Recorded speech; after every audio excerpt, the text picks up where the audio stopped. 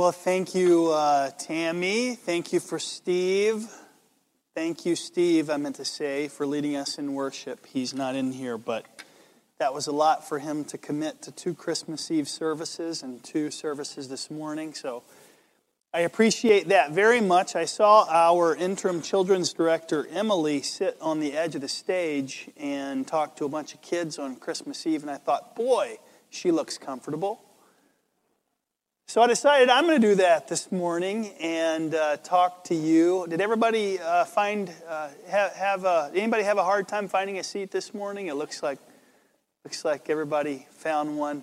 Christmas Eve was a little different. That first service was absolutely nuts. Holy moly, our heads were spinning, trying to make coffee fast enough and replenish the cookie supply fast enough. I do hope that you and your family had a wonderful Christmas. It's hard to believe we're on the other side of it already. So I want to applaud your hospitality on Christmas Eve. We had so many guests. Thank you, ushers. Thank you, those of you who chose to be greeters. The transition between services went well. We had our staff and volunteers park at Lily's and the next neighbor down just for one. They were kind enough to give us some parking spaces. It was just a great night. And best of all, we had 6 or 7 people receive the Lord as their Savior and become Christians, which is why we're here. This is why we plant churches and hold services. And so around the new year, nearly every year, I like to talk about the fundamentals of the faith. We are just about to enter the NFL playoffs. Anybody watch the Packer game yesterday? None of you? What kind of fans? Oh, here we go. Okay, you're just a little shy. So, NFL playoffs we're about to enter, and it's so amazing to me, always is, how certain teams will start off the season on a real tear and performing, at a high level. And by the end of the season, they're just riddled with either injuries or poor play. The Arizona Cardinals, I think, though they'll still make the playoffs, are kind of in that position, it would seem, this year. They've lost a few consecutive games. The Baltimore Ravens are sitting at about a 50% chance after having a stellar start to the season. The Cleveland Browns were looking awesome at the beginning of the year. That didn't last too long. I think Lamar Jackson was in the MVP runnings early in the season, and now we're wondering if they're going to be in the playoffs. So often, I think the difference between failure and success lies in what we might call the fundamentals, the things that we would assume, the things that we would think might be automatic in nature, things as simple as blocking, things as simple as tackling. Isn't it amazing how many NFL games we watch and we think if our team could only tackle, which is what they teach at the Pop Warner level, right? It's one of the very first things you learn as a football player. Things like passing, things can be so overlooked, and they can cost the team a game, worse, a season. You may or may not be old enough to recall the infamous 1993 Men's National Championship basketball game when the University of Michigan's Chris Webber infamously called a timeout with only seconds left. The only problem with his timeout was that the Wolverines had already used all of their timeouts, so the possession turned over to the Tar Heels, and the North Carolina Tar Heels won the championship that year as a result of a foolish mistake. And the deceptive thing about the fundamentals, like not calling a timeout when you're out of timeouts, right, is that they're seemingly automatic, and yet they're not automatic. Even the fundamentals need to be returned to. They need to be taught over again and again. They need to be rehearsed from time to time. They need to be revisited. They need to be sharpened. And the same is true as it pertains to spiritual discipleship. So I want to take an opportunity as we enter a new year, 2022, to remind you to communicate with your quarterback, with your capital Q quarterback, with God who is orchestrating and planning in his sovereign place at the throne in heaven. Even I need to revisit what I'm communicating to you this morning.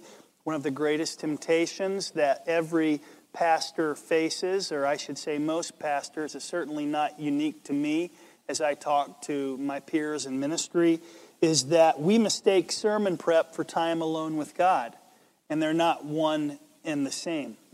You can be studying to share something from God's Word on a Sunday morning, and you cannot even come close to communing with God. The agenda is quite different. The intent is quite different. The outcome is quite different.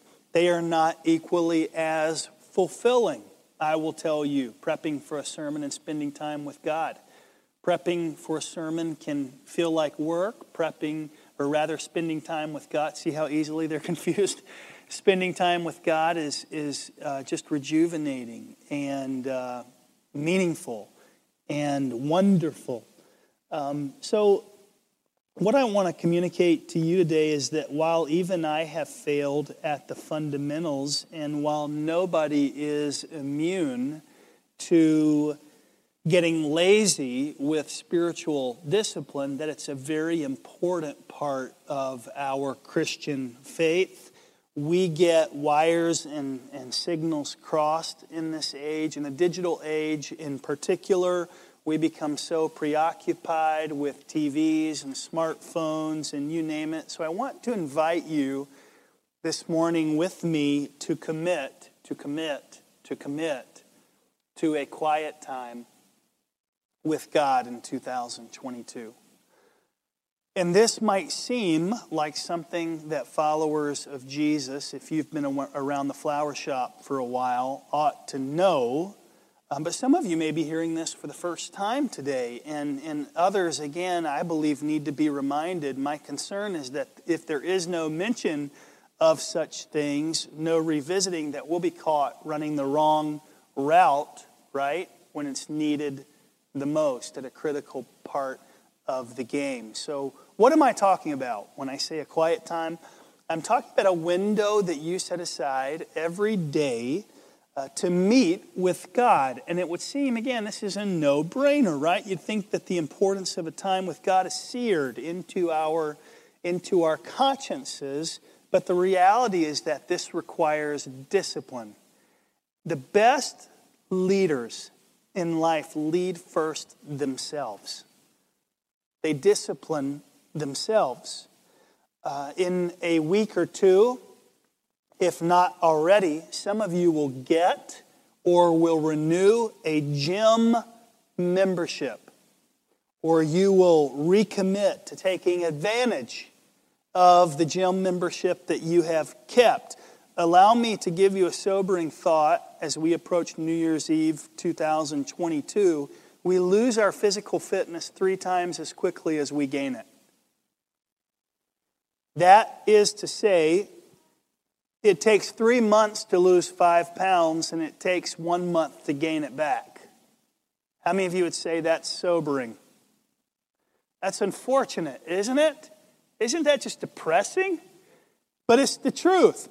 That doesn't mean it's not possible to become physically fit. It's not possible to lose weight. It doesn't mean that. That it's not possible to gain muscle mass. What does it mean? It means it simply requires diligence. It requires hard work. It requires commitment. Growing spiritually fit, I would submit, is no different. It requires dedication. It requires hard work. Generally speaking, we don't stumble into these profound moments with God, right? We carve out time for them. An NFL team doesn't stumble into the Super Bowl, having been without discipline all year long.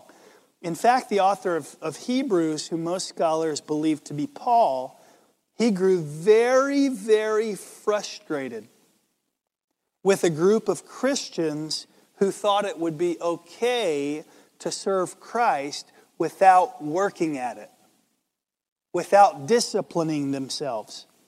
In chapter 5, verse 12, he said, "For though by this time you ought to be teaching others in the Christian faith, you need someone to teach you again the basic principles of the oracles of God. You need milk," this is his analogy, "not solid food. For everyone who lives on milk is unskilled in the word of righteousness, since he is a what? A child. A child. See, when a person is still living on milk, it shows he isn't very far in the Christian life, in the same way that a kitten living on milk isn't very far into being a kitten, right? So he's still a baby Christian. 2 Peter 3:18 says, "But grow in the grace and knowledge of our Lord and Savior, Jesus Christ. To him be the glory both now and to the day of eternity. Amen." There's a word that floats around Christian circles often, and it's a word, discipleship. And if you go to any conference with a bunch of pastors, it's still, in 2022, it's been a buzzword for the last 40 years. How do we do better at discipleship? That is to say, how do we do better in turning Christians from babies into adults, from having them develop in Christ likeness? And what these pastors mean when they ask themselves these questions at conferences and say, "Hey, what are you doing to get your people to grow in discipleship?" is they mean, what are you getting them to do in terms of growth in Jesus? And what are you doing to get them into their Bibles? And do you give them reading assignments, or is everybody in the same book? And what do you do on Sundays? And what are your life groups like? And how are you getting people to mature in the faith? Is it one-on-one? Do you have mentor and mentee kind of relationships? How does this work? How do you make sure that you don't fail at communicating with the quarterback when a national championship football game is on the line? And mature believers in the Bible, they're called disciples, and the root word of disciple is what? It's a discipline. It's discipline. So a question could be asked, can you be a disciple without being disciplined? And I would suggest to you that you cannot. You cannot. You can't grow in your spiritual walk without some measure of discipline. Discipline involves, as you might think, habits. What is a habit? Well, Webster defines it this way: a continual, often unconscious inclination to do a certain activity acquired through frequent repetition. So think about this for a minute. The people who you would say, wow, they have a great physique. Wow, they look awesome in a t-shirt, right? And they look awesome in a bathing suit. Wow, they've really worked at that. Haven't they acquired that physical fitness by way of frequent repetition? If they establish a habit and it happens long enough, if frequent repetition is accompanied by duration, right? It becomes continual. It becomes often an unconscious inclination. That is to say, they don't even have to work that hard at going to the gym any longer. Webster says, in other words, it becomes a habit. So that is what I desire for you guys, that a deep love for God and for His Word might be cultivated in your hearts.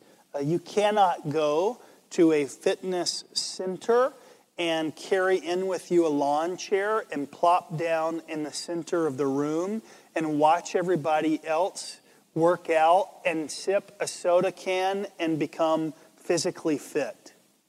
I've tried that, okay? It doesn't work, all right? You just can't do it. And so likewise, you can't come to church and plop down in a chair and watch everybody else work out spiritually once a week and grow closer to Jesus. You have to engage Him yourself. You can't not open the Bible in the mornings or at night similarly and go to sleep more loving or joyful or peaceful or patient or kind or good or faithful or gentle or self-controlled. When you're in God's Word, you change. You become more like Jesus. So some of you may say, to be honest, Pastor, church attendance has been a commitment for me. I'm new to coming to church. I'm just now establishing a habit of church attendance for the first time in my life. I'm green at this. And I want you to know that if you're coming to church on a regular basis and that's new for you, and even if you're sensing God in this place on Sundays and there's more, that you've discovered, I'll say this, there's more yet to discover in terms of this beautiful relationship with God. In fact, nothing can compete, not even Sunday mornings, with experiencing God's presence in your home, at your coffee table when you're in His Word, when you're in your vehicle and you're stressed out at a traffic light and you pray for the peace of God and it descends on your Taurus, or your Tacoma, or your Silverado. Nothing, not even Sunday mornings, can compete with that. The Apostle Paul wrote to the Corinthians in chapter 9 of his first letter, verse 27, "But I discipline my body and keep it under control, lest after preaching to others, I myself should be disqualified." And then he says in 2 Timothy 3, verses 16 and 17, all Scripture, check this out, all Scripture is breathed out by God and useful or profitable for teaching, for rebuking, for correcting, for training in righteousness, that the man of God may be thoroughly equipped for every good work. Now, I don't know about you, but those words, so that the man of God, the woman of God might be thoroughly equipped for every good work, like that makes me want to get involved. I want to be thoroughly equipped for every good work. I want to be prepared. I want to be ready in season and out of season for what God may ask me to do. I don't want to sit on the bench, right? I want to be part of the team. I don't want to be, you can always tell when you go to a high school football game, there are some kids who sit over, and then there are kids who are sitting right by the coaches, looking up at them, just waiting to have their number called. There are those who want to be part of the game, right? So you may say, how in the world do I do it, Pastor? I have tried. Where do I start? Have you seen how many pages are in that book, Pastor? Have you seen have you read Leviticus, Pastor? Have you ever got bogged down? I would say, yes, I've got bogged down trying to move through the Bible. There are parts of the Bible that are very difficult. There are parts that are seemingly irrelevant. Seemingly irrelevant. Remember, every Scripture is God-breathed. But there are also parts that are life-saving, marriage-saving, career-catapulting, soul-saving, wisdom There's instruction in the book that God has revealed to us about Himself. So where do we begin? I think the very best way to read the Scriptures is to first find a Bible that you can understand. I talked about this a little bit on Christmas Eve. You have to have a Bible that you understand. If all you have is a King James version of the Bible, I would argue that in part the reason that remains dusty is because it's hard to read.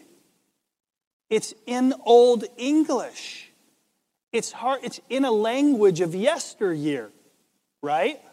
So there are more contemporary translations that are much easier to read that are in our vernacular or our everyday language. One of them is the NIV, the New International Version. That's pretty simple. Even more yet in everyday language is a paraphrase. It's not a translation, but it's the Bible in someone else's words. And it's written by a man named Eugene Peterson. It's called The Message. I think it's had about 25 years probably of a run. It's a wonderful resource. I would encourage everybody, even for those of you who have been around the flower shop a while, it's a fresh way to read the Scriptures. So read The Message. Secondly, let me say one more thing about that. If you're hungry for something to go deeper in, and you've read The Message or you've read the NIV and you want a more serious study Bible, I recommend the ESV Study Bible. It's thick. It's really a robust resource. It's got in its ending all kinds of peripheral pages about current events and what the Bible has to say about those events. The bottom third of every page is someone else's commentary on the top 2/3 of the page. A line separates them, which is the Scriptures. So Scriptures, commentary, someone else's words on the Scriptures. It's a great resource.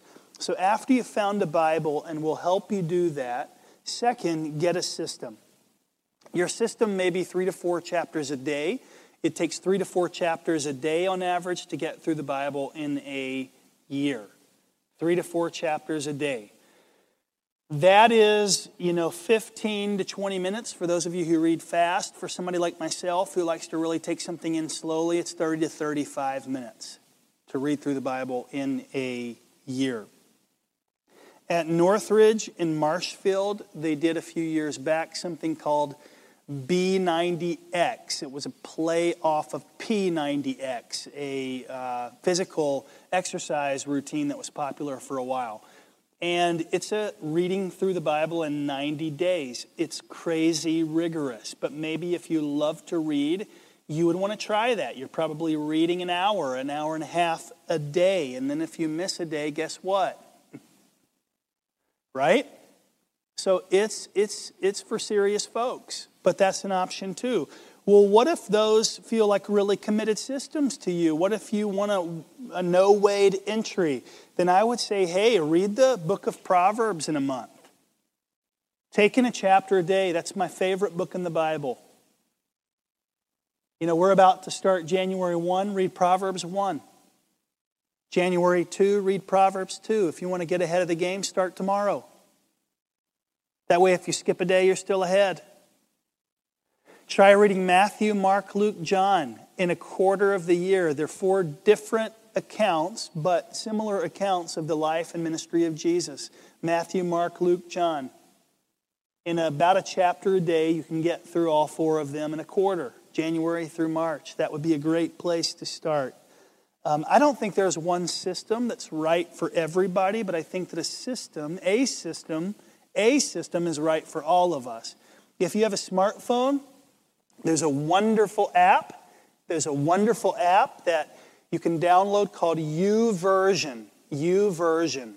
Y-O-U. YouVersion. Or you can search Holy Bible, and it's likely the first one that will come up.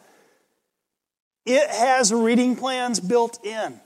It has devotionals built in. If you like the sound of a dinging to-do list app, then you can click off your chapter after you read it. Ding! Right? It'll make you feel great about yourself. Ding! I did it. Ding! I am challenging you all to 30 days of prayer. In that app, we put this in the newsletter last week. You can go to the mill.church/announcements, the mill.church/announcements on your smartphone. There's a link there. If you're on your smartphone, when you click the link, it'll ask you to download this very app, the YouVersion app, and join us in our collective experience of prayer for 30 days. If you're on your computer, and you go to the mill.church/announcements on your computer, it'll take you through on your computer how to follow along and pray for 30 days. But everybody needs a system. There's a relatively, 2 to 3 years old app called Jewel. And you listen to somebody else with ambient music behind it, reading the scriptures. It's just wonderful. You can lay there in your bed at night, listening to the scriptures being read over you. It's almost sleep-inducing. You've got to be careful. But it's wonderful to take in the Bible through this app called Jewel. It's almost like the what are those little things that we used to, Garmin's, and we used to buy on the GPS, in that you can pick different voices. When GPSs first came out, we were like, ooh, you can pick a British person. Well, you can pick a South African, person to read the Bible to you. It's great. Jewel, it costs a little money. That particular app. Is it worth investing cash into your spiritual journey? Well, we invest cash into all kinds of other junk, right? I would suggest, sure, it's worth investing into your faith, into your discipleship. So you find a Bible, you find a system. Third, you find a time. That's what a quiet time is. It's a time of day where you be quiet. It's a time that you get alone with God. It's a time where you allow God to speak to you through His Word.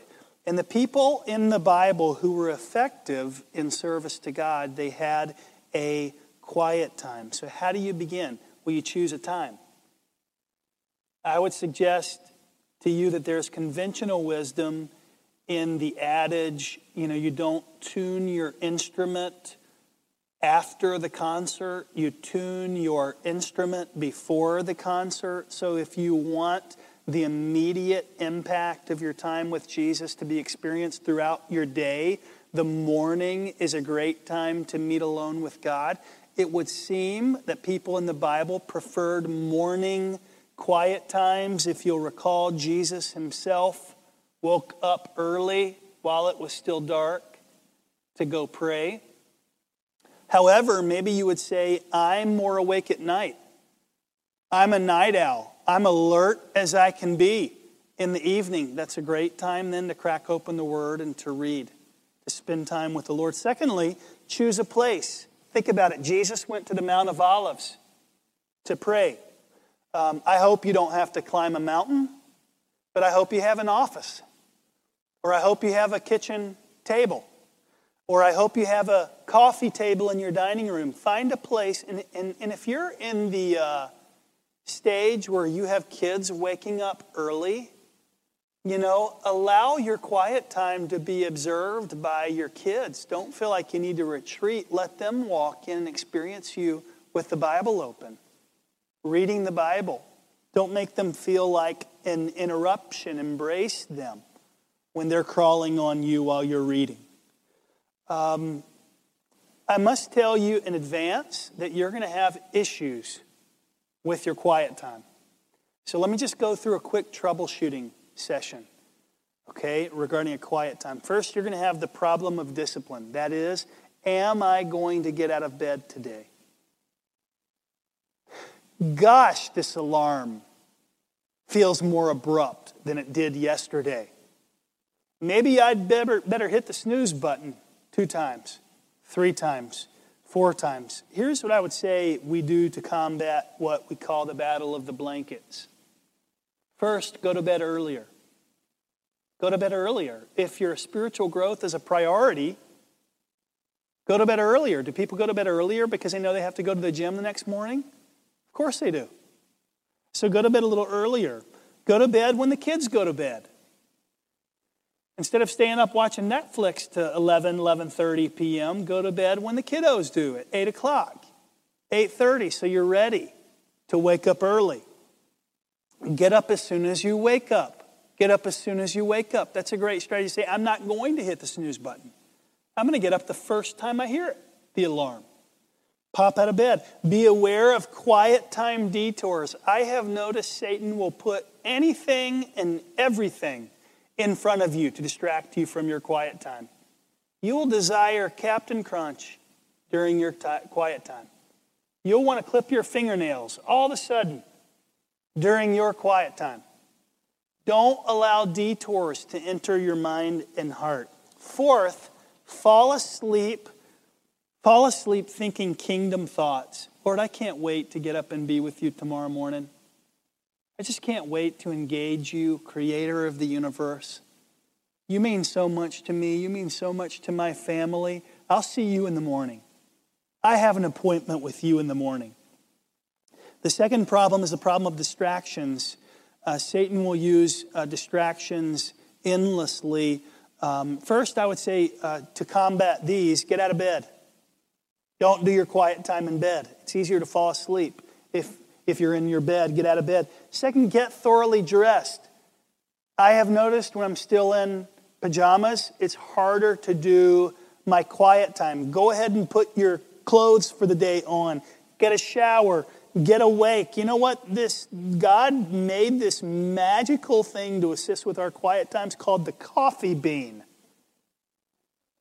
And if you grind enough of those things up and you put enough of those things in a filter and run some hot water over them, it's just like blissful. It's a blissful accompaniment to a quiet time. Maybe you would walk by praying. I remember a season in college where I was just so passionately pursuing God, and I would get quiet, and in order to, I would get, distracted with sleepiness, and in order to combat drowsiness, I would stand on the bathtub wall with the Bible in one hand and using the other arm to balance, because I just wanted to love and take in God's Word. And the bathtub wall balancing helped me to not fall asleep. Do what it takes. You'll also have the problem of dryness. Sometimes you'll feel like you're not learning anything. Never judge, here's what I would say, never judge a quiet time by your feelings. My grandpa used to say to me, son, you got to know in your knower that you're saved. Because you won't always feel saved. You got to know in your knower that you're loved by God. You're not always going to feel loved by God. So when feelings of dryness creep in, you can do some very practical things. You can check your physical condition. Oftentimes, our confidence levels in engaging God's Word ride the wave of our physical condition.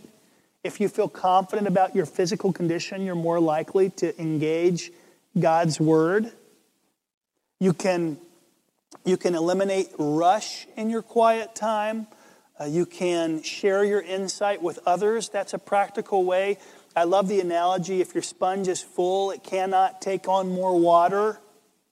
But if you wring it out, if you share with other people what you've learned, what God's been speaking to you, you can take in more. The last problem that I'll mention you'll face during your quiet time, and I want to pray for you this morning, is the problem of diligence. You will encounter a problem of diligence. You'll encounter a problem of staying consistent in your quiet time. The first thing I would suggest to battle that is to make a promise to the Lord that you're going to stick with a quiet time. We see vows in the Bible, people making promises to the Lord. Make a promise to the Lord. Secondly, schedule it on your daily calendar. What foolish things we put on our daily calendars to remind ourselves of them. Some serious things. Mortgage payment due today, right? Some of us, mortgage payment due 1 week from now. Mortgage payment due 3 days from now, right? Is our quiet time with God of that level of importance? I would suggest that it is. So put it on our calendar. Okay, date night with spouse. That's important. The schedule. So is our quiet time. I would encourage you practically leave your Bible open to the passage that you're going to read the next morning, the night before.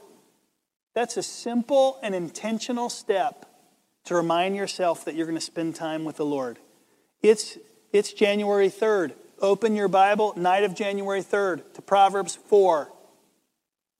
Lay it open on your coffee top. You'd be surprised at how that will help you get out of bed the next morning. What if I miss a day? Here's what I want to say in closing. What if I miss a day? I heard a pastor say this in grad school, and I often encourage people that I talk to about quiet times with this. Is it more important to be devoted to discipline, or is it more important to be disciplined to devotion? I would suggest it's more important to be disciplined to devotion. What is being devoted to discipline? That's legalism, right? I do this every day. Look how high and mighty I am. Look how righteous I am. Everybody watch me. Look at me pray publicly in the square, right? This was the religious people of Jesus' day. Look at all of our memorized scriptures and boxes on our foreheads. The Pharisees did this, right? Is it more important to do that, to be devoted to discipline? Or is it more important to be disciplined to devotion? Like my grandfather said, to know that God loves us and that we love Him, even when our discipline sometimes is lacking. So be disciplined to devotion. In other words, don't flirt with legalism. Don't come under condemnation. Your devotion isn't to the discipline. Your devotion isn't to the task itself. Your devotion is your loyalty to Jesus. It's your commitment to Jesus.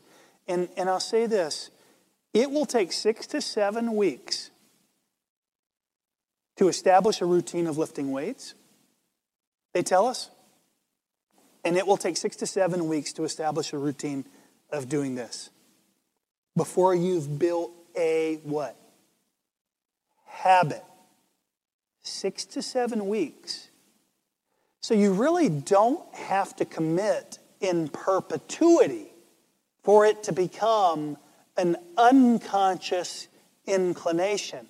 You just have to make it through 6 or 7 weeks before it becomes natural and a part of your everyday routine. And I'll close with this scripture. Galatians 6, verse 9. Let us not grow weary of doing good, for in due season we will reap if we do not get up. I want to read that one more time to you.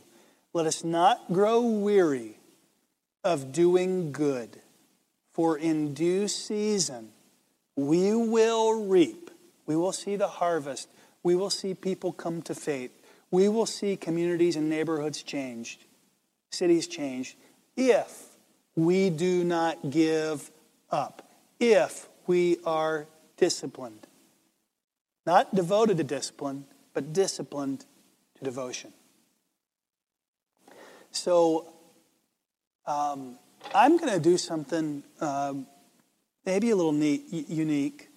And I'm just going to have Derek put some music on. And I'm going to allow everybody just a minute or two to think about a commitment that you would like to make toward God this year. Maybe it would look like 10 minutes in the Word and 10 minutes in prayer a day. Maybe it would look like Proverbs in 30 days. Maybe it'd look like P90X in the full Bible in 90 days. Maybe it would look like, God, I'm just going to start my day and end my day with a prayer to you. Maybe it'd look like, God, every time I stop at a traffic light, I'm going to memorize every week a verse of Scripture. I'm going to tape it on a what's those, note card. We don't even use those anymore. It's hard to remember what they are. On a note card, a Scripture, a sticky note with a Scripture. I'm going to put it on my steering wheel, and every time I stop in my car, I'm going to work on memorizing a verse of Scripture that's meaningful to me, that reminds me of your promises. Find your system in the next few moments, okay? And have an honest conversation with God and say, Lord, maybe I'm doing this for the first time. I'm green. Help me. Help me to discipline myself to be devoted to you.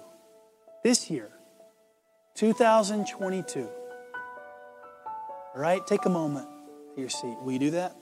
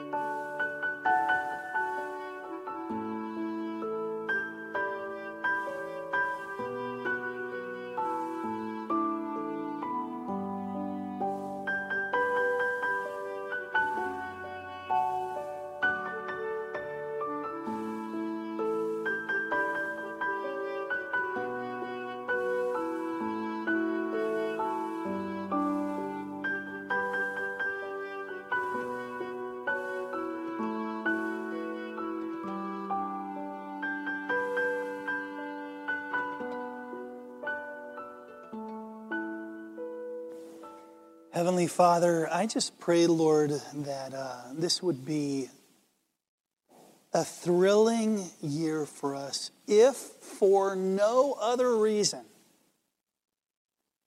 than that we engage your word, that your sword of the Spirit cuts through to our inmost being, that it lays bare our soul, that it challenges us to rid our lives of sin and to become faithful, joyous followers of you, servants of you. We love you, Lord, so much. You're our treasure and joy. I pray, Lord, that as we give this morning and honor you, that you will continue to bless our church family, that you will continue to enable us to serve the people of central Wisconsin, and that 2022 would be such a great year for the Mill Church of engaging its neighbors. We love you in Jesus' name. Amen.